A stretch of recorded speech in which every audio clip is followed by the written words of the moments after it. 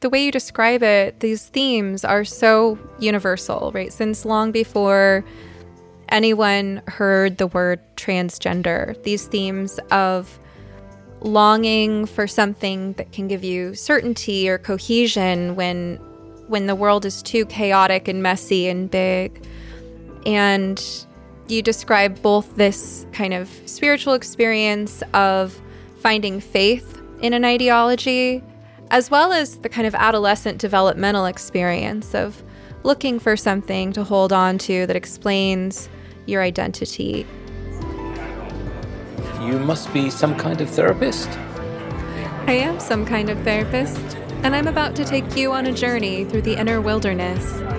I've invited brilliant guests from all walks of life to join me as we investigate, illuminate, and inspire transformation in ourselves, intimate relationships, and the social ecosystems we are constellated in. What you are about to hear may surprise you, so hang on to your earbuds for a hefty dose of sanity in a chaotic world. I am Stephanie Wynn, a licensed marriage and family therapist, branching out and building bridges between psychology and everything else under the sun. It's my honor to have you along for the ride. Let's get started. All right, Helena, welcome to the podcast. I'm so glad to have you. I am excited to be here. How are you? I'm great, thanks. How are you? I'm doing well. I'm really excited to have this conversation. Me too. So you are 23 and wise beyond your years. I've watched many interviews with you and you're so well-spoken and insightful. So I'm really glad to have you here. And hopefully we'll get a few new pieces of the story that you haven't already addressed in your many other wonderful interviews. But if anyone's listening and just coming across your work for the first time, I hope that they will look into some of your other prolific interviews. So Helena, you are well known online for being a detransitioner. For those who are just hearing about this for the first time, can you explain what a detransitioner is? So basically, detransition usually refers to someone who identified as trans and took some medical steps to transition and then ceased those medical steps or took steps to reverse them or stopped identifying as trans. So that is my experience. I identified as trans for most of my teenage years, and I started testosterone very shortly after I turned 18. And then I was on testosterone for about a year and a half, at which point I stopped the testosterone and I stopped identifying as trans shortly after. And you shared in some of your other interviews about the many factors going on with your mental health and your social world around the time you started identifying as trans. Can you share sort of the significance for you at the time of what it meant to have a trans identity and how it was that gave you a sense of comfort or safety or belonging? Yeah, so I think that the aspect of fantasy was probably one of the biggest and most comforting aspects. It was just the ability to feel like something completely explained me, and that in the future, as long as I just kept following this one path, in the future, I would become a different and better person. I wouldn't hate how I looked anymore. I wouldn't feel awkward with other people anymore. I would be completely at one with my body. And it also, just because of the nature of the online spaces that I was in that were very centered around media, like fictional media, it also gave me a way to kind of fictionalize this identity that I was forming in my head, this trans identity of this different person, and kind of play around with these other fictional medias in my head, inserting myself into stories or projecting my new identity onto a character that I already like. Lots and lots of fantasy and escapism, because in my real life, I was having a really hard time with just really hating how I looked, terrible, terrible confidence. Shortly before I started trans identifying, I went through just like a total loss of all my friendships, and I felt extremely alone. And yeah, I was just not doing well at school. I didn't see a future for myself, and I just didn't feel comfortable in my body at all or in my personality at all. So yeah, it just offered me a way to, engage in that kind of fantasy with other people as well. So it was just kind of like this social, like co fantasy thing that I was engaged in. The way you describe it, it almost sounds like a spiritual experience or something transcendent and otherworldly about both the opportunity to enter into this fantasy world as you did online with a new sense of identity, and also the ability to kind of project into the future that no matter how dark this place I'm in right now is, there's something that can and will happen in the future that will redeem me, that will relieve me from my suffering. And this gives Yeah. me a sense of meaning and purpose and belonging. Yeah. Yep, yep, exactly. It was like, what's happening right now doesn't matter. I don't have to really, I didn't know how to make anything better at the time, but my trans identity kind of made me feel like I don't even have to try. I don't have to worry about what could be done better now or what kind of needs I have now that aren't being met. All I had to do was just focus on I'm going to get this testosterone. The testosterone's going to change my body. And then at some point, I'm going to be happy. Mm. That sounds very comforting. Mm-hmm. And there's one cohesive narrative, right? If the story is I'm uncomfortable because I'm actually trans, then Mm-hmm. that's one story to encapsulate everything. And I can Yeah. imagine that without such a cohesive narrative, being in that vulnerable position with your mental health and your social life and everything. I mean, would you say that without that narrative, you might have blamed yourself? Like felt like there was something wrong with you instead of just your gender? I definitely did have a lot of animosity towards myself. And I think that that played a role in why this different identity appealed to me so much. But I also definitely think that it was kind of a lifeline for me. Like as bad as it turned out when I was actually able to get testosterone and like act on my transition, as bad as that was for me, I also think that as a teenager, like I really needed that fantasy because the reality of what I was facing was very existential and it was very above me. Like it was above what I, as Mm. like a 14, 15, 16-year-old girl, could have really understood about my life. Like one of the main things that I was dealing with was a complex grief from my childhood that I had been told things by my family that were not true. And it was just kind of like just super confusing to me. And there's just no way that like a 14, 15-year-old, especially working off of like incorrect narratives and incorrect information, like there's no way that I could have really understood why I had this like deep sense of like abandonment and sadness and fear. Mm.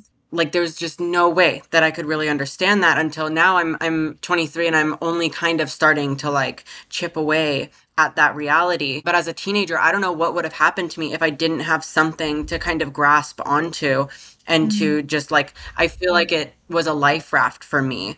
I wish that I had some adult in my life to kind of like help me with the real problems that I was facing instead of just kind of like pushing me towards this medical intervention and this transition. The identity itself and the fantasy itself, I feel like played a actual significant role in just keeping me going.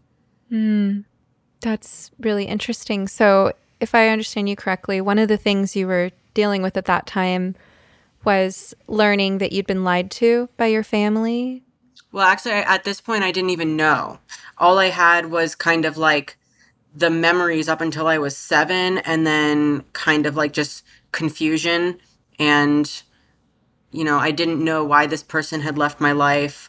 I didn't, like, I was told incorrect and like negatively charged things about this person that Mm. now I know weren't a very accurate representation of who they were. I just didn't know any of this at the time. All I had was like, I guess you have these like body memories of like that an Mm-hmm. attachment as a child and then the loss of that and then like the Mm-hmm. grief that comes with that, but none of like the information and like the rational narrative to kind of make sense of any of it. Mm-hmm. That's such a vivid description of the actual child experience, right? That felt sense, and you don't necessarily have words or a story to it. But again, I'm Mm-hmm. hearing this kind of theme of something spiritual or transcendent, that there's a sense of loss, there's a sense of something being in the shadows or in the unconscious that you can't quite have access to. And there's Mm-hmm. information that you eventually discovered was withheld, which probably resulted in some kind of breakdown in meaning. So I can almost see the parallels between the sort of spiritual flavor of all of that and the longing and the loss of that and the ambiguity with these Mm-hmm. feelings that came up in your relationship with having a transgender identity. Absolutely. And I think that for any teenager, any young person who is struggling with anything like that, it doesn't have to be exactly my situation, but just anything, in childhood, maybe even like a parent's divorce or the parent's relationship isn't that great or one of their siblings has a lot of problems, just anything that is too big for a young person of that age to really understand and start putting together. I feel like there can be this sense of like tremendous searching for an explanation and a longing for knowledge. And I think that then this trans identity and the kind of way that it's presented as, well, this is who you really are on the inside. This is the real explanation for why everything is the way it is. You just need to like grab hold of this and follow it, and it will lead you where you need to go. Like it's kind of presented as this ultimate explanation in a very spiritual way of who you are, where your role in like the universe and the society. And I think that can be really appealing to a young person who is dealing with complex things that are kind of above their developmental pay grade to really understand. Wow, very well said. And the way you describe it, these themes are so universal, right? Since long before anyone heard the word transgender, these themes of longing for something that can give you certainty or cohesion when the world Mm-hmm. is too chaotic and messy and big. And you describe both this kind of spiritual experience of finding faith in an ideology, as well as the kind of adolescent developmental experience of looking for something to hold on to that explains your identity and gives you a sense of belonging. And you describe it as having been a life raft for you. And on the one hand, you say that you wish that you'd had a different type of adult support. And at the same time, within the realm of the options available to you, you see how necessary that felt for you to cling to. Yeah, absolutely. Absolutely. But I guess the key here is how the adults respond, right? Because kids, I think, are going to come up with all sorts of ways to manage their feelings and their circumstances that are not in the long term the best way to really manage those things. But for most things, adults, even very flawed adults who don't really know how to like hold and manage a younger person's emotions, like they'll at least recognize that something might be maladaptive. But with the gender thing, it's like, no, like, and I think it's worse even now than it was back in 2016 when I first started testosterone. They're trying to get these kids the medical interventions as fast as possible. And I think that when the medical intervention begins, or when any sort of strong social affirmation begins and it leaves the realm of fantasy and becomes the real world, I think that's kind of when any benefit of that fantasy life raft kind of ends, because that's when what's being acted on in the real world and what's being done to that person in the real world is then compounding the confusion that they were turning to the trans identity to try to explain. And then once you go through a few months or a few years of that just compounded confusion, and maybe even you suffer health problems or you have permanent physical alterations that you can't reverse, that's just doing such a disservice to a young person. So yeah, just I wish the adults were not making things exponentially worse for these kids. Okay, so there's a couple of branches there that I want us to get to, both of them, right? So one is that clearly you're at a point in your life now where you don't believe that we should be medically transitioning young people. And you see a lot of problems with that. So I want to hear the part of your journey where you decided to stop taking hormones and stop identifying as trans. I want to understand what that journey was like. And I also want to bookmark that you seem to indicate the importance of understanding the fantasy and the life raft, right? You talk about the value of having a life raft.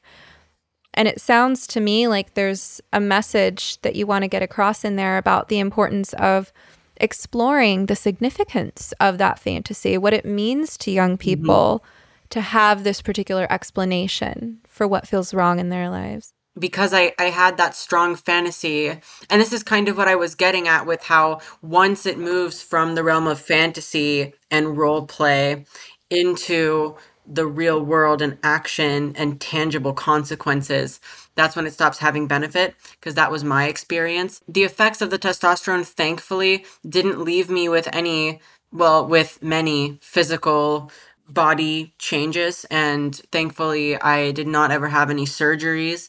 But the mental effect of the dose of testosterone that I was on was just extremely detrimental, and it resulted in me being hospitalized twice for just, very unstable, extreme behavior and thoughts. And yeah, I just completely was not myself. And so after these two hospitalizations, and just my life generally taking in a very strong, sharp downward trajectory, where I went from kind of being like this suburban teenager who lived online, never tried alcohol, never tried any drugs, never kissed anybody, never like held anybody's hand, barely had a social life, super just like naive and innocent, to drinking all the time, trying drugs all the time, getting into sexual relationships that were not healthy for me, and then being hospitalized. Like, I just really, at some point, realized that my fantasy when I was that suburban teenager alone in my bedroom of becoming this like cute trans boy and, having all these trans friends and just like frolicking through the trans meadows and, feeling at one with myself and being authentic and like blah, blah, blah. None of that happened. I just became kind of like a mess of a person. And so I just really realized, like, what am I doing? Like, I thought to myself, where has this gotten me? This has just been terrible. And I don't feel good in my body at all either. Like, I feel more quote unquote dysphoric than I ever did as a teenager, because now I'm actually trying to look like a man and I don't look like a man. And I'm trying to like go into the men's bathroom and, use the bathroom next to like full grown, like 55-year-old, like entire men. And so, and in my university, I had to shower with men, and I was just like horrible. It was horrible. So yeah, I just like really realized that the fantasy was not real, and it just dawned on me, and I felt incredibly stupid. And mind you, at the time, there was almost no like detransition content out there. I found like one article by like a lesbian detransitioned rad femme, and I didn't relate to that at all. I thought that I was literally the only person on the planet who was going through what I was going through. And so it was like extremely terrifying, and I felt so stupid. And like the feelings of just regret and, like flagellating myself in my head and just hating myself for what I had done were really strong. But yeah, I was basically just reckoning with the fact that I had made these terrible decisions based on this naive, immature fantasy, and that nobody along the way saw what I was doing, that I was engaged in this elaborate fantasy. But to me now, and at that moment as well, it seemed so obvious. So you've talked about the fantasy breaking, right? That it gave you a life raft to be able to project onto the imagined identity of being trans all of your longings, and that kept you safe because there was there was a future world in which you didn't have the same problems. That kept you going. And if it hadn't been identifying as trans, who knows what else you would have found, or if you would have found anything. Clearly there's things in retrospect that you wish you had, but also that was the best you had at the time, right? But then Hmm. bringing that fantasy into reality, actually getting on hormones, actually trying to live your life as a trans man, the fantasy shatters, and that can be a dangerous time. And hearing you talk about that reminds me of a similar time in my life. I had a really rough adolescence, and I won't get into the details, but I can say I was really looking forward to heading to Hawaii on a one-way ticket for my 18th birthday. I had this whole Hmm. vision of how I was going to get away from all the problems in the world because I was an activist teen and I burnt out. And I was like, I'm just going to go camp on beaches and do yoga and like work on a permaculture farm and live lightly on the planet and just be in harmony with nature and everything will be great. And then I got there, and one of the first things I did when I got off the airplane was cry because I realized I've made it to paradise and I'm still unhappy. Oh no, what's wrong with me? It's like wherever you go, there you are. And now I had to face myself. And I ended up being able to have, an amazing year and a half in Hawaii that was full of transformation. But that moment of fantasy coming into reality, or similarly, a moment of meeting your heroes and seeing that someone you'd idealized is actually human, those can be really vulnerable moments. And when people talk about Hmm. mental health care for trans people, there's often this emphasis on the idea that by supporting the trans identity and the medical interventions that they seek, that you're protecting their mental health care by giving them what they want. But you're talking about this other side of things where before we even get into any of the side effects or any of that, just the side of things of you had in mind that there was going to be this solution and that this was your explanation for your distress, and now it's here. That, I mean, if that doesn't go well, that can be like an earth-shattering time for people. And for you, it wasn't what you hoped it would be. It was scary and painful and difficult. And you were hospitalized. So to whatever extent you're comfortable getting into this, because we don't have to talk about anything you don't want to talk about, but you did say that it really messed up your mind and body to be on testosterone and that you ended up hospitalized twice. Hmm. I'm curious what happened to you in the hospital, if they gave you a diagnosis, if they linked the problems you were having psychiatrically to the hormones. What happened there? Um, yeah, to my knowledge, they didn't link anything with the hormones or with the trans identity or anything like that. I was just, like any other guy in the hospital. Yeah, so that was very interesting. They definitely did respect my pronouns and everything. I was diagnosed with borderline personality disorder, and I don't think that's correct at all. I don't identify with that at all. I don't know. Maybe it Mm. was the fact that I was just having such like erratic moods. One, I don't have any of those symptoms that I did when I was on testosterone, because my symptoms that kind of like got me into the hospital was that I kind of stopped being able to feel my feelings in the same way that I had done before, which is to say that without testosterone, it's like I have, I guess, a range of feelings, and some are worse than others, and they're different feelings. But on testosterone, it was either numb or like so angry and confused that I would just kind of spin out of control. And I would not try to hurt other people, but I would hurt myself. So I would just have these like intense episodes where I would just hurt myself in kind of extreme ways and like black out and like not remember it, and just like, yeah, it was such a horrible time in my life. And just after a particularly bad incident of this, my friend at the time asked me to like come with her to the hospital. And so I did that. And then they checked me in to the hospital. And I stayed there for a week or a week and a half, something like that. And yeah, they diagnosed me with BPD. As far as I remember, and my memory from this time period is really shit, but as far as I remember, I mean, they did like an assessment. They did some sort of assessment on me where they asked me a bunch of questions, but yeah, it was just kind of like your standard like psychiatry situation where I didn't feel like they were really making that much of an effort to like learn about me. It was just kind of like, oh, okay, you seem like you have big emotional episodes. Let's prescribe you a bunch of benzos. And yeah, so that's how that went. That sounds really scary to feel so out of control and not like yourself. And Mm-hmm.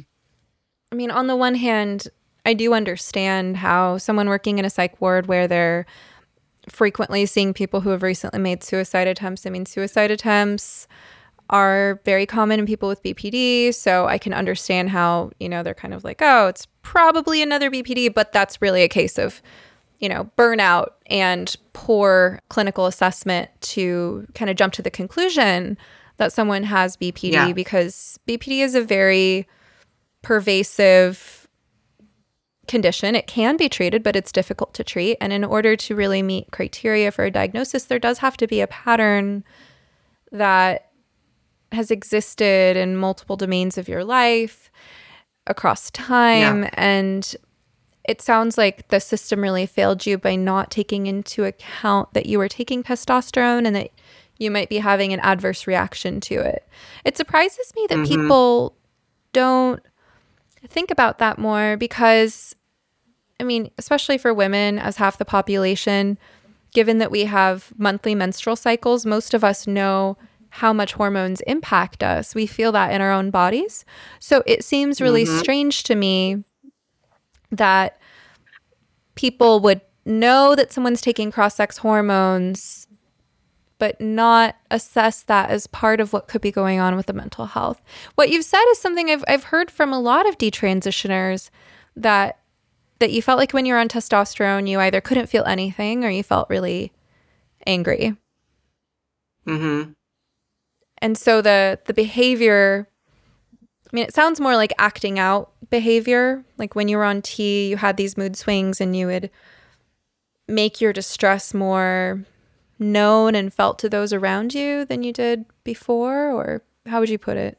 Yeah, it's really hard to explain. It's like I would just get overcome with frustration to the point where it would just kind of like turn off my brain, and like I just didn't know what to do other than like act out, I guess. I don't know how like Mm-hmm. graphic I want to get, but yeah, it was definitely not. I don't think that was in like the spectrum of normal human emotional reactions. I think that was Mm-hmm. definitely like a some kind of adverse effect from the testosterone on my already kind of like not healthy mental and physical emotional system situation Mm-hmm. that I had going on, because I had come from already having like a pretty much lifelong history of having, emotional struggles, and then just to have, and if anybody listening has heard me talk about this before, you'll know that my dose of testosterone was like much higher than they typically give people. They usually like will start you off on 25 milligrams a week and then move up to like 50 or maybe 75 and then more rarely 100. But for me, they just prescribed me 100 milligrams a week out the gate. That just, it was too much freaking tea for me. I don't know if that's what like bodybuilders feel when they get roid Wow. rage or something, but it's like a female with like, because I guess like as a female, it's like when I would feel upset, I would normally just kind of shut down and like cry silently to myself, Mm-hmm. instead of wanting to lash out or yell at people or do anything like that. But then like on the testosterone, I would have this just like unbelievably overwhelming, like all consuming. It felt like my body was going to explode anger that I'd never felt ever before, and I've never felt since. I'm not an angry person. I don't rage at all. Yeah, but this just like explosive anger that felt like it was going to just tear my body open. And then like I just didn't know how to cope with it, and it just, it just hit my nervous system in some weird way. All of that to say, definitely, I don't think that's normal. I don't think that any healthy person would feel anything like that. If they took the amount of testosterone that you took, you don't think that they would feel that? Or Oh, yeah, that's what I mean. That like the Mm. testosterone level for me was extremely unhealthy. I Yeah. don't think that's like just what men feel or something like that, is what I'm saying. Right. Right. And we know Yeah. that regardless of what people want to believe, that cross-sex hormones have different impacts in people's bodies than natal sex hormones. Did you, I mean, so you started off on a very high dose of tea and you're on it for a year and a half hmm before you stopped. You started having these hmm adverse reactions pretty early on. Did you recognize right away this is a side effect of tea, or how did you conceptualize what was happening to you?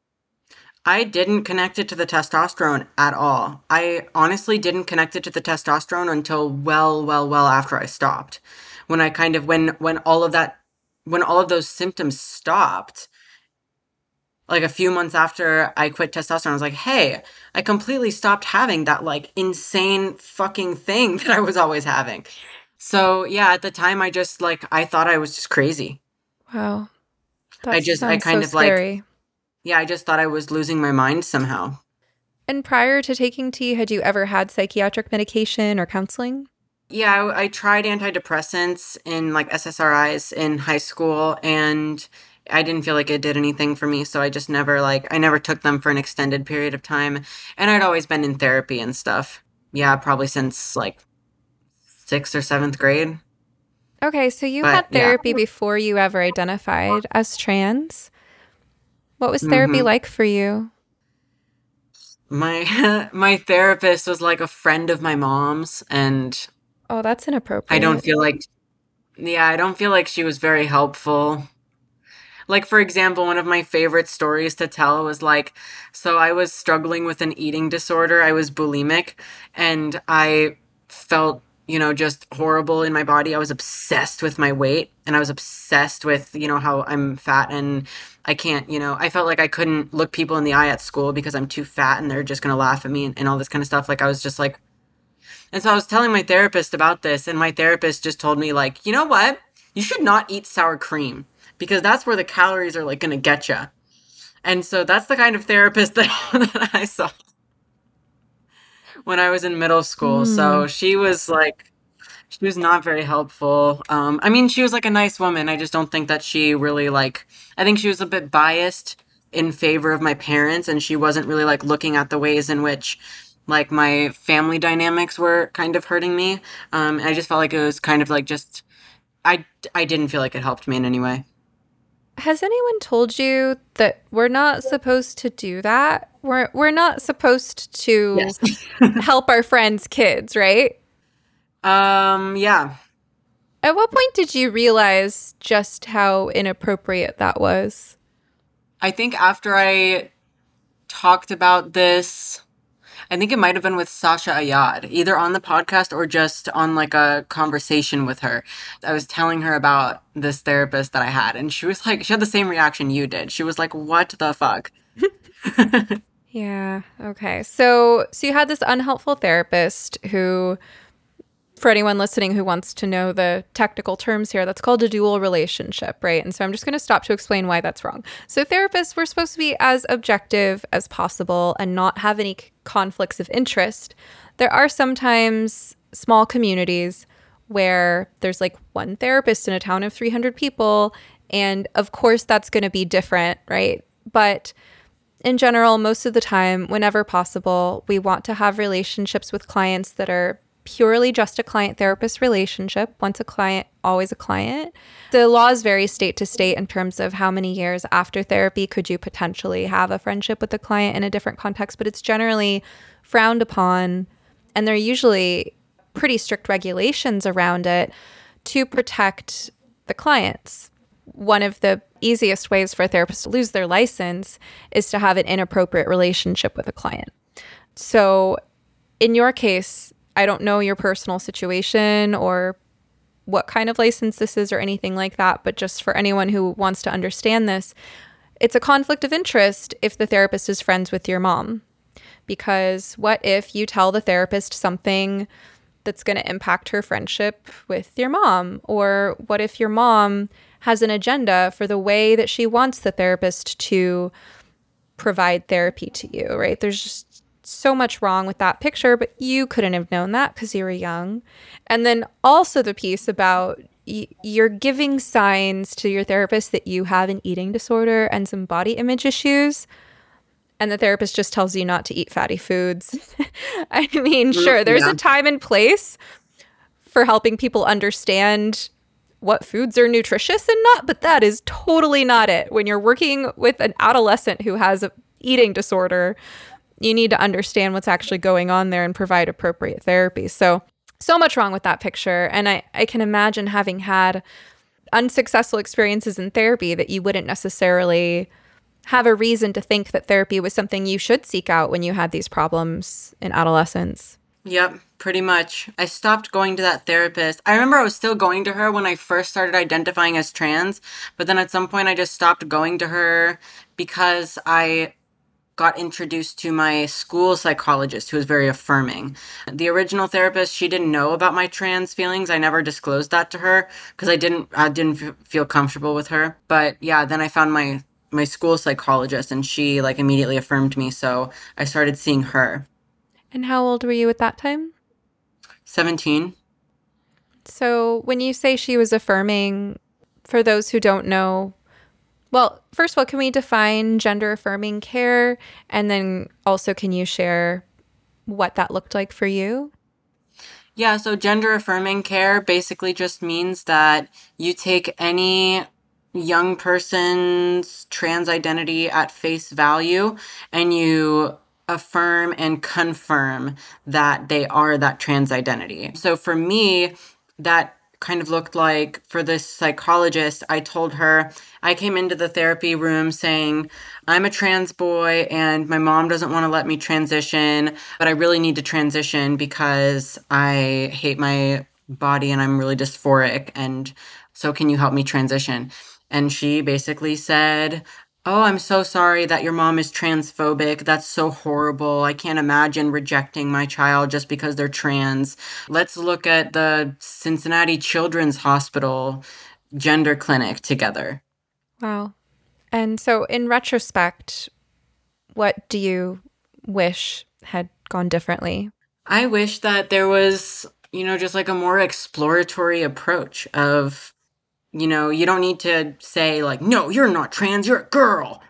That doesn't need to happen, but just, like, I can see that you're struggling a lot with this dysphoria. Let's talk about that. Or like, I can see that you don't feel like your mom is really hearing you and supporting you. Let's talk about that.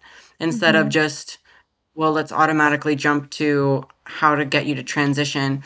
And like even worse is that she had us do a family session with my mom. And like in the session, it was basically just me and the therapist kind of ganging up on my mom, telling her why I'm trans and you need to call me this boy name now and you need to call me he, him now. And I'm going to kill myself if I don't transition and all this kind of stuff. And it just like, my relationship with my mom was not good to begin with, but that kind of stuff I think did a huge disservice to my ability to kind of maintain a good, or not maintain, but, just, I think it made the relationship struggles in the family so much worse. Like, I think therapists who kind of interject themselves like this on the behalf of the, like, affirming the child, like, they don't understand the kind of, like, nuclear bomb they're dropping on a family when they do that. Okay, those are powerful words, so let's explore that further. I hope you've been enjoying this episode of You Must Be Some Kind of Therapist podcast. If you like what you're hearing, now's a great time to like, subscribe, follow, rate, review, or share. You can also support the podcast by visiting sometherapist.com/shop, where you will find goods and services I have personally curated to support your well-being and enrich your life. We're just building the shop, so check back periodically and feel free to suggest recommendations. All right, now back to the show. So, all right, so you just said that a therapist who pushes Actually, I don't want to say it. I want to hear it in your words. I mean, I heard the words nuclear bomb. You feel like therapists are Yeah. dropping a nuclear bomb on the family. Tell us more about that. I mean, like in my experience, where the therapist like had my mom come into a session and like antagonized her on my behalf, that Mm, like you need to like you're like this is a boy, this is your son, you need to accept him or he is gonna suffer like all these mental health issues and it's gonna be your fault. And like that kind of approach, it's like oh my God. Like, I'm sure there's a lot of parents who might be listening who can imagine like how that might affect just like the family relationship and the family dynamics if there's like a third party adult who's kind of like doing that in the family, especially when maybe there's already like marital issues between the parents and there's just a strained relationship with the child and stuff. And it's just like once a third party adult kind of comes in and like goes to war against the parent, then it's like it's so hard for that parent to even like reach out and extend an olive branch to their kid because their kid is mm, already like, okay, no, we're at war and these other adults support me. So mm. you don't matter anymore. Like my parents don't matter anymore. What they think doesn't matter anymore because all these other adults are supporting me and my parents aren't. So like it just really like at least in my experience I really feel like not that I'm under any illusion that my family relationship would ever be great, but I really think that it just like that kind of like interference from a third party adult like that was extremely harmful. Yeah, I mean, the way you describe it, wow. I mean, for anyone in my profession or outside of my profession, to set the record straight, it's not our job as therapists to go to war, period. Like, that's just not, there's therapy and there's war, right? Therapy, in my Mhm. view, is about peace, right? And peace is about understanding. And as therapists, we're supposed to be able to have a nuanced perspective and not necessarily take everything at face value. There's a huge difference between not taking something at face value and dismissing it, right? There's a world in there to explore about like, okay, I see that this is saying that it's about this. Now let's see what are all the various factors that are connected to this, right? That's called systems thinking, whether you're thinking about the family system or other aspects of the environment or even in IFS therapy, internal family system. So thinking about the system Mhm. of parts that make up a person. We're supposed to be able to see things in context with nuance. And as far as families go, I think the intention, whenever possible, is to create more peace in the family. There are certainly times that it's in the best interest of an individual to cut certain ties. And I'm not opposed to that. I help certain people make that decision. You know, if you're leaving an abusive relationship and you don't have any kids with the person, great. Going no contact is a wonderful option. If you do have kids, there are techniques to help with managing the difficulties of co-parenting. There are lots of times that it's appropriate to decide that it's not healthy to have someone in your life. But when it comes to making that decision about family, I think that's a decision to be made very carefully. And it's a last resort after really evaluating, are people interacting in good faith? Is there any possibility of repair here? Or has someone actually demonstrated consistently through their behavior over time that they're only going to hurt me, right? Because when you do reach that point, and it happens for some people, of recognizing this person is only ever going to hurt me and I need to protect myself, that's a big moment. And it needs to be arrived at carefully, and it needs to be accompanied by a grieving process and a supportive community, or at least a supportive therapist and a good friend. I don't think that it's something we should be rushing people toward. And so when I hear stories like this about therapists, I think that's called collusion. So Sasha and Mhm. Stella did an episode on collective collusion on their podcast, Gender: A Wider Lens. And I love their description of this, right? So a therapist has a responsibility for evaluating their own countertransference. In other words, what feelings are coming up in me because of whatever I'm getting from my client, whether it's something that's really there or something that they are reminding me of from my own life. There's all kinds of reasons that I could have a particular countertransference.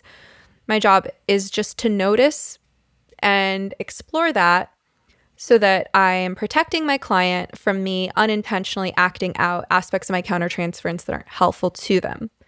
This is an important part of most therapy, and especially relational psychodynamic therapy, which is a big part of what I do. So when I hear a story like this of a therapist instinctively reacting, jumping to the conclusion that it's really right for this client to end a relationship with their family, or to at least create such a big ultimatum or such a dramatic situation that that's kind of the only option possible. When I hear of a therapist jumping to that conclusion, or jumping to the conclusion that our clients need us to fight for them, or that we need to take sides, or that there's a victim here that we need to defend as the rescuer, getting enmeshed in that drama triangle, jumping to conclusions about who is the victim and the rescuer and the perpetrator, or whether those roles are even real. It just shows a real kind of lack of insight on the part of the therapist. And I get that, because a lot of us who get into this work, we can be codependent people. We can be really soft-hearted. We've been through our own issues. We wish someone was there for us. And sometimes we try to show up for other people the way that we wished someone showed up for us, right? So if we personally have a history of abuse or neglect, maybe we have a longing to have been rescued by someone or protected, right? So then we see some vulnerability in our clients and we jump in like, oh, I got to protect them. I got to rescue them, right? Or maybe we had a really abusive parent. So then we see a parent who doesn't appear to support their kid's identity. We jump to the conclusion, this is an abusive parent. I need to protect my client. But it's a lot that really needs to be examined carefully with a good amount of self-awareness. And I hear that in your case, maybe that might have even been what you thought you wanted from your therapist at the time, because your beliefs about yourself and life and your family at that time were that you were trans and you needed testosterone and you needed people to back you up, and your family were bad for this, that, and the other reason. And some of them had to do with the current issue, but some of them had to do with whatever your family conflict was going back years. So your experience at the time might have been that you wanted the therapist to act that way, but that doesn't necessarily mean in retrospect that they actually did their job or that you got the care that you needed. Really well said. And I think especially because there were genuine unhealthy family dynamics in my family that would have become readily apparent in I think a proper therapy setting where we talked about me and not just gender and transitioning. With this specific therapist, I wasn't seeing her for an extended amount of time. I only saw her for maybe 2 months. For her to create this new axis of drama in my family without really knowing what the family dynamics were like already, I just feel like that was really irresponsible on her behalf. And it I feel like that kind of thing culminated in some even heightened drama a few months after this, where it's just I feel like it was pretty traumatic to me. So maybe I am putting a little bit of blame on this therapist for that. But yeah, I just feel like there was a lot that she could have done to kind of approach my situation and my family with a little bit more curiosity and compassion, as opposed to, just really interjecting herself in a way that was completely inappropriate, especially for the amount that she knew about my family dynamics. Yeah.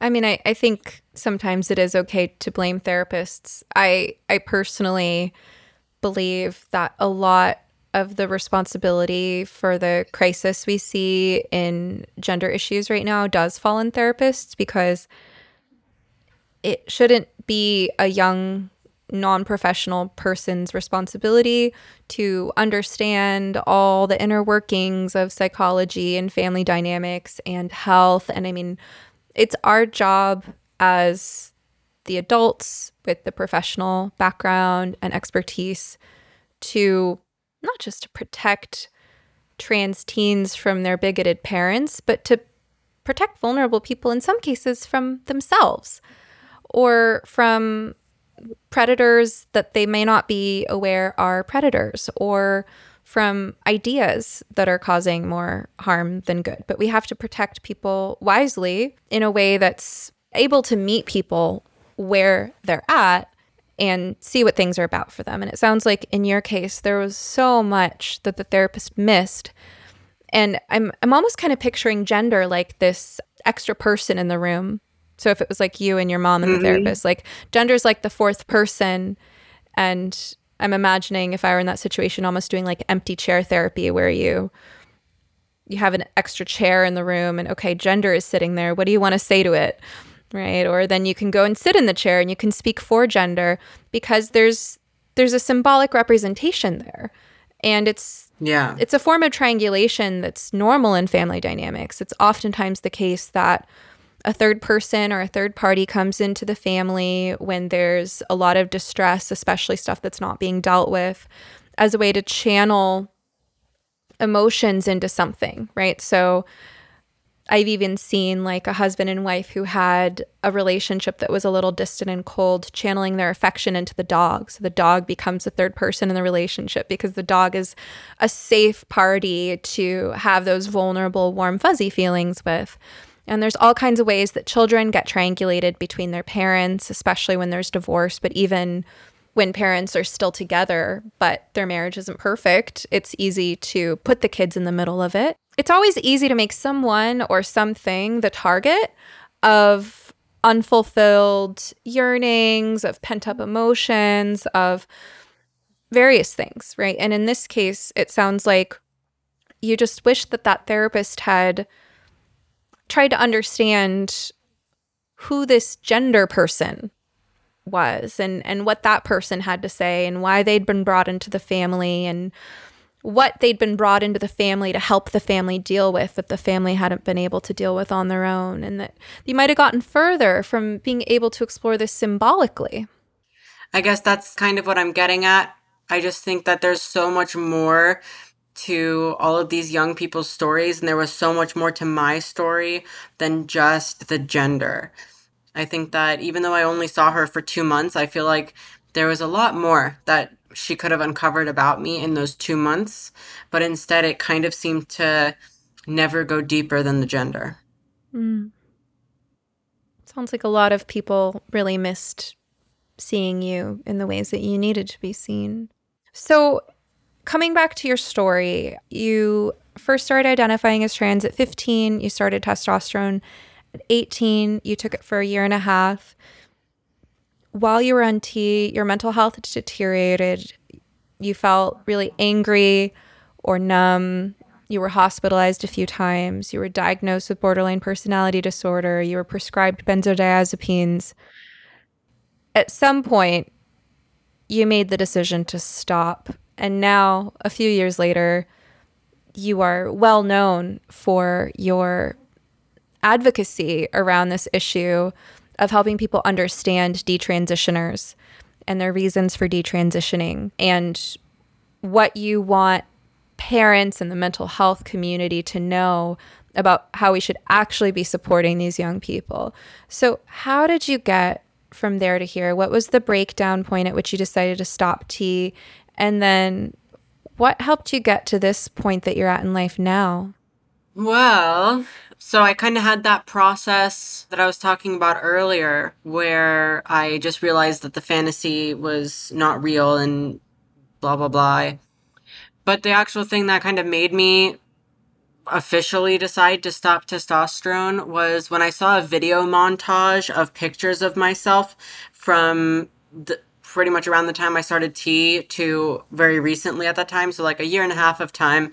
And yeah, I just like watched myself kind of like transform into this different person, like different, much more unhappy, much like just unsettling looking person.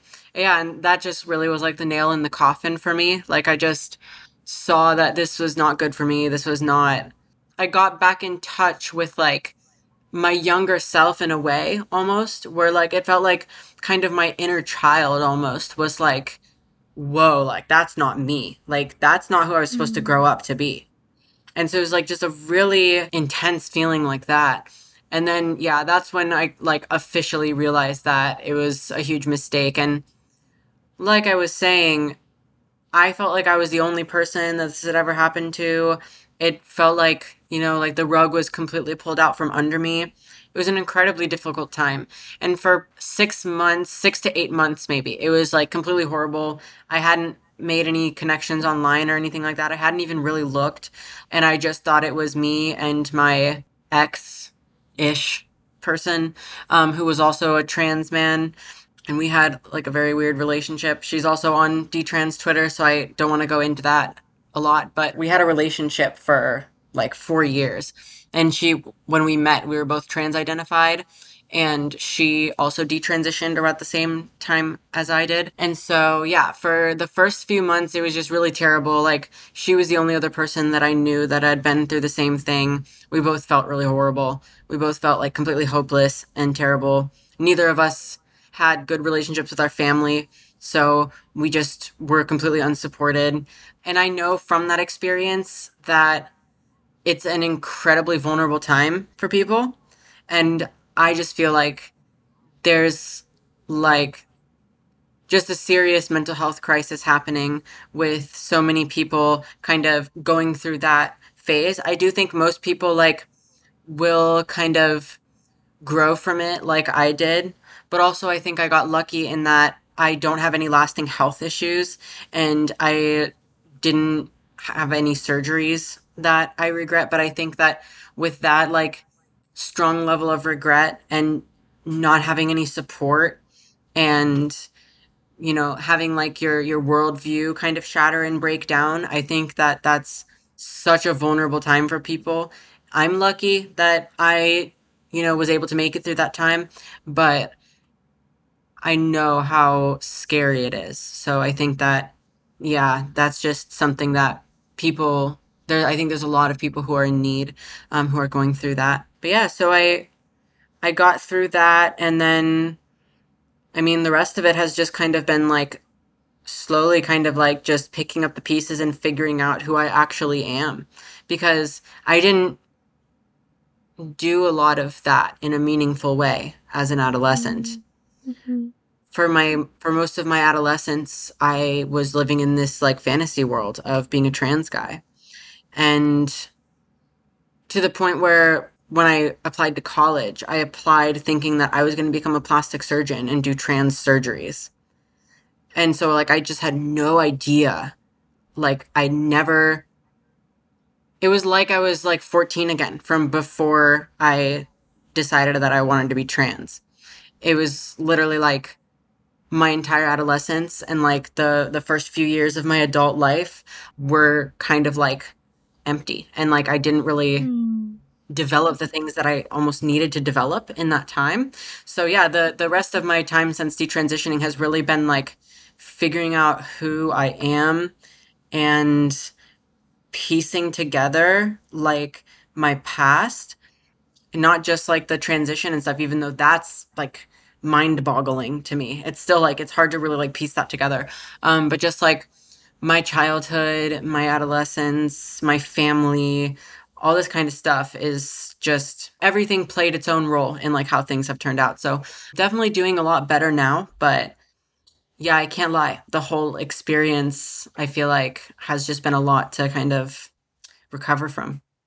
It sounds incredibly rough. And I think one of the things I admire the most about detransitioners is that it's hard for anyone to find the courage and sobriety and humility to look at the decisions you've made and realize that maybe they were a waste. And, Mm-hmm. when you've invested years, you've invested money, you've invested hope, and you've put your body on the line. You've permanently altered your body. You've said you're grateful that you didn't alter it more than you did. But I think that as a therapist, I mean, I work with people in all stages of life with all different manifestations of taking their time, hitting bottom, taking their time, really confronting their own grief and realizing that something that they've put their time, money, effort, hope, anything on the line for is just not working out, and having to grieve that I lost all that time. And in your case, it sounds like it was back to square one, that you'd been on this journey for years of trying to develop an identity through being trans. And developing an identity is one of the developmental tasks of adolescence and early adulthood. And so you're trying to do that, as you should have been. But in this particular sociopolitical climate, with these particular medical interventions being available, with the way that you were thinking about it and the way the people around you were thinking about it, much of your process of trying to discover your identity got channeled into something that ultimately was not helpful for you. And so you had to go through this kind of dismantling of your worldview and then back to square one. Okay, if I'm not a trans man, then who am I? And I wonder, even for people who, let's say, fully medically transition and stick with it and never detransition, I also think there's still a point at which you realize that gender identity is not a substitute for personality. It doesn't make up all of your character. There's a lot to what identity is. And Jordan Peterson talks about this. He talks about, identity is not something that you can socially construct. It's not something you can come up with labels for. It's a process that develops over years. And it's not something you make up for yourself. It's not an internal sense. It's negotiated socially and developed socially. Identity has to do with your roles and interactions. So I think even for people who end up being comfortable in having alternative gender identity, the years that they spend focused on that, they're still going to have to make up for that time figuring out, okay, aside from being a trans man, like, what else are you? What's your personality like? Yeah. What do you value? What kind of people do you like? Are you basing all your social interactions on people's gender identities? Because, what about people who share your taste in music or, like your values? So yeah. I admire the fact that you and many of the other detransitioners I've been learning from have been through that process, because I see how difficult it is for anybody to go through about anything. And I hear that, better late than never. You had to pick up in your early 20s with where you left off at 15 and start discovering your identity again, but this time based in these experiences that shaped your character. Yeah, absolutely. It's definitely a more real and more deep sense of identity that I have now. And maybe it's not as strong and bulletproof as I felt my trans identity was when I was in it, but it definitely feels more like rich and meaningful now. Well, I personally think you're going to go very far, and I'm excited to see who you become, because you're 23 and you've done so many brilliant interviews and you're so well spoken and deep and thoughtful. Thank you. Yeah, you're welcome. So we've talked about some really vulnerable stuff today. We've addressed sort of the significance of what it was for you to associate with a trans identity, and how that was a life raft and what it represented spiritually, what it represented in your family, but also this kind of crashing down from fantasy to reality, and how harsh it was for you to take these hormones into your system and then to eventually have to start over and change your sense of identity in this much different way than where you thought you were heading. I know you've shared some really personal stuff, and I appreciate that. There's so much more that can be said on this subject, and you have said so many things. You did 2 episodes on Gender A Wider Lens podcast and a lot of other interviews. So at the end, I'll ask you to share where people can find you. But for now, I want to just open the floor to anything that you want people to know who are concerned for how they can help young trans-identified folks. So parents, teachers, therapists. The main point that I think a lot of people should understand is just that these young people are human beings who are incredibly complicated. Every single person is unique they have their own unique personality, their own unique experiences, and anything that kind of tries to erase that in favor of anything really, but in this case, I guess it's just like gender identity that, oh, okay, this person has a gender identity, therefore they need to transition. I don't think that that is very compassionate or understanding to people and how complex and unique each person is. So I think that for any therapist or parent or anything, the real thing that these kids need, regardless of how transition affects them, if they choose to do that, is they really need someone who cares to reach out to them and to understand them and to ask them about them and to help them navigate whatever they're going through and to help them make sense of what they're going through. I think that as a teenager, I would have benefited a lot from having an adult who just kind of like sat down with me and just talked about life and Mm. asked me questions about myself and what I thought and my experiences, and maybe kind of stayed away from the gender topic or any kind Mm. of political topic. But, just Mhm. like, what's going on? How are you feeling? I just didn't have Mm. that really with an adult in my life. But I think that that's what I was craving. So I think that that's really important for therapists. Obviously, you have a great avenue to do that. But I think a lot of parents sometimes think that, they're not perfect enough or they're not good enough to really like connect with their kid. Like, you have to send your child to a therapist because they have this big mental health issue called gender dysphoria. And I don't think that's true. I think that as good as therapists can be, no therapist will ever replace just like a loving, attentive, attuned parent, even if Mm. you're not perfect. And I think that this can be a great opportunity because a teenager isn't a child anymore. You can be a little bit more honest about your own self with a teenager than you can with a child. So I think that, like, as difficult as this may be for parents, it presents a great opportunity to for parents to be more honest and more vulnerable with their kids and to kind of like bridge that gap and to humanize both of you in each other's eyes. I think Mm. that that can be a really powerful and amazing thing. And I think that that is the way forward for both therapists and Mm. families. Just like everybody just needs to humanize each other and talk to each other and be honest. Wow, that's really beautiful. And hearing you say that makes me think about the breakdown in relationships that we're seeing around this issue. And I mean, breakdown in Yeah. family relationships has always been an issue, but it just seems like you've really highlighted today how the thing that's called gender identity can be so many different things. And Mhm. I think when it gets brought up, there's this notion of gender exceptionalism, which Stella O'Malley has critiqued, right? That as if there's Mhm. something completely different from every other human issue about gender issues, and that we have to treat it Yeah. with kid gloves in this special way. We can't question it.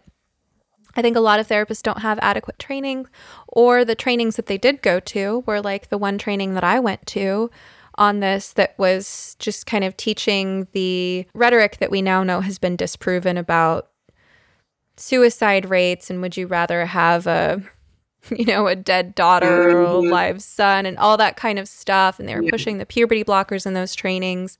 So I think there's a lack of training for therapists on this specific issue. But I think because it is so politicized, therapists and other folks just kind of go, oh, well, I can't possibly know what it's like to feel like I was born in the wrong body. And so I have to take this at face value. I have to believe this person's experience and just affirm them. And it's politicized, and there's a fear of, how you could be treated if you react any other way. But in that, we disregard our instincts to reach out with compassion and Mhm. understand a complexity of things, right? And when we say that, well, I don't know what it feels like to be born in the wrong body, first of all, we're implicitly agreeing with the existential view that there is such a thing as being born in the wrong body, which I think is up for debate. That's definitely like a spiritual and philosophical question. But we're also empathically distancing ourselves from the event, from the situation. Yeah. And one of my turning points in my interest in this issue was when I realized that I actually would have been one of the kids who identified as trans if I grew up in today's climate. I think a lot of people my age who identify as cisgender and trans allies, they have this idea that I can't know what that's like, and so my job is to support people who have this minority experience, but leaving out the social context. Because when I look at what I understand about the messages that kids are seeing online, which you've done a lot of advocacy work, helping people my generation understand what's happening on Tumblr and Reddit and TikTok and all these corners of the internet, you know, if I had been exposed to those particular ways of conceptualizing gender and social issues and mental health, then I definitely would have latched on to a trans identity as a life raft, just the same way that you did. Yeah. And I'm glad that I didn't have that option, because I think I would have maybe permanently altered my body rather than struggling with what I was struggling with. So I think my point in saying all that, I know I'm getting a little tangential, is that I think we're too quick to rush to this gender exceptionalism that says this is something I can't relate to and my job is just to understand and affirm it the way I'm being told to, rather than seeing that human dimension of, oh, longing for identity, longing for certainty and a narrative and a worldview, and feeling like you don't fit in, all these relatable things, the struggle for identity, right? And some of the other social issues that you bring up in your other interviews about, for instance, if you grow up in a world that tells you that you're a boring cishet white girl, or that you're not oppressed enough, you're too privileged, and therefore that you deserve to get bullied and attacked and name called and dismissed, you know, how these social factors might affect a person. Exactly. And like, how does that sound to an angsty, depressed teenager? Like, you know, when you're a teenager, you're just thinking about how much your life sucks and how much everything hurts.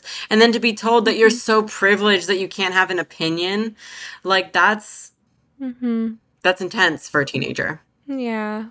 And when we really look at what could be going on inside for these kids, and what you've shared was going on inside for you and for your peers, wanting protection from bullying, wanting to be told that it's okay that you're different, wanting to be told that there's a future to look forward to, that there's an answer to your problems. I mean, all these things are so actually relatable. I think we have a job to kind of de-exceptionalize and to trust our instincts, right? Because a lot of the trans ideology is about distrusting your instincts. It's about distrusting the perception that someone is a woman or a man, for instance.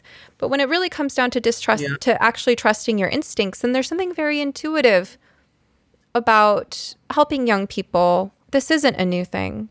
It's a new framework and it's a new set of medical technologies. And I worry about that because I think that these medical technologies are harmful, as we're learning from the experiences of people like yourself who have had adverse effects. And we're going to see more of that in the future. And that's why I'm having you on my show. That's why I'm having other detransitioners on my show, because we're going to be dealing with the consequences. Wherever you stand politically, we are going to be dealing with detransitioners and desisters and people who have medical and mental health problems as a result from using these medical interventions. So people can call me a TERF or a transphobe or whatever, but I'm like, okay, but these people are here and they need our help and more are on the way and we need to understand them.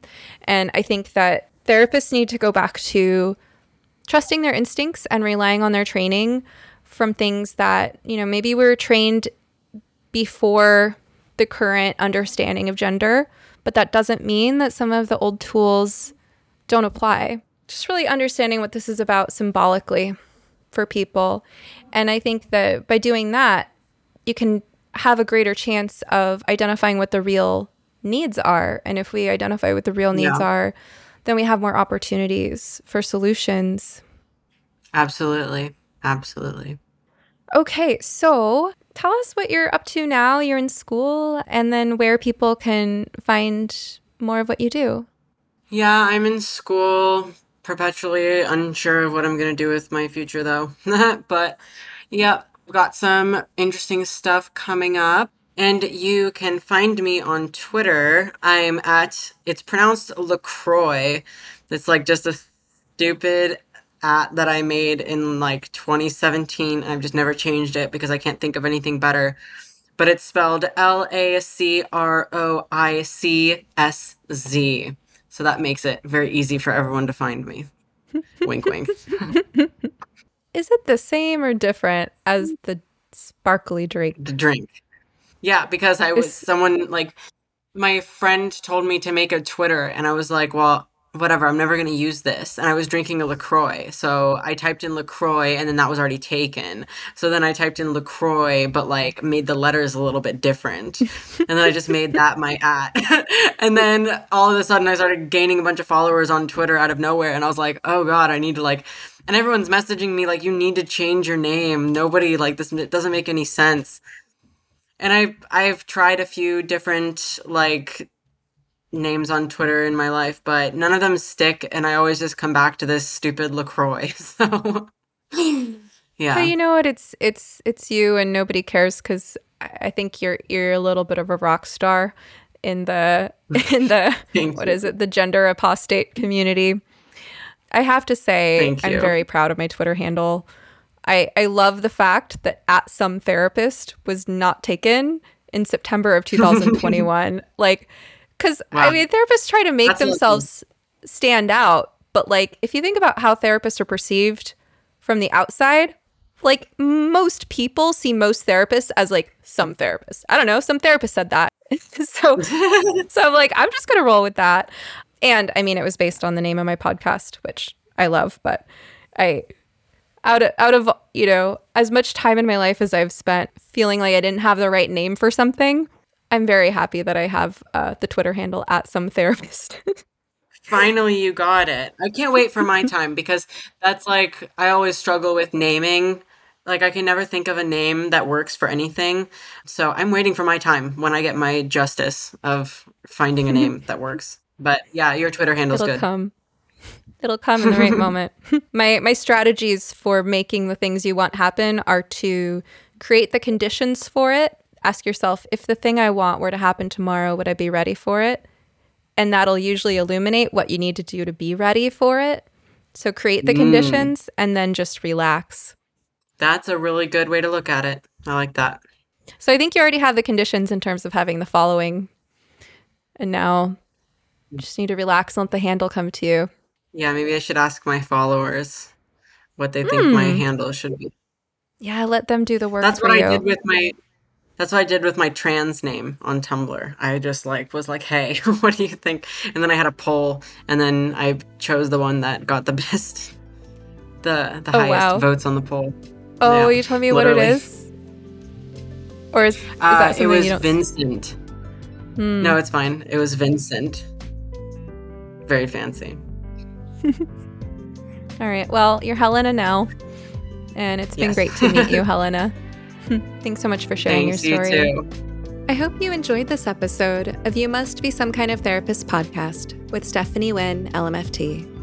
This podcast is produced by Eric and Amber Beals at Different Mix. Special thanks to the talented musician Joey Pecoraro for our theme song, Half Awake. At sometherapist.com, you can find more information on any topic, guest, resource, product, or service you've heard of here today. You can also follow me on Twitter or Instagram @sometherapist. If you would like to ask a question, suggest a topic, be a guest, or invite me to speak, you can email us at hello@sometherapist.com. You can also send us a voice memo with your question, and we just might play it. Of course, just because I'm some therapist doesn't mean I'm your therapist. This podcast is not a substitute for medical advice. If you need help, ask your doctor or browse your local therapists online.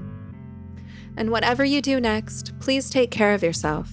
Eat well, sleep well, move your body, get outside, and tell someone you love them. You're worth it.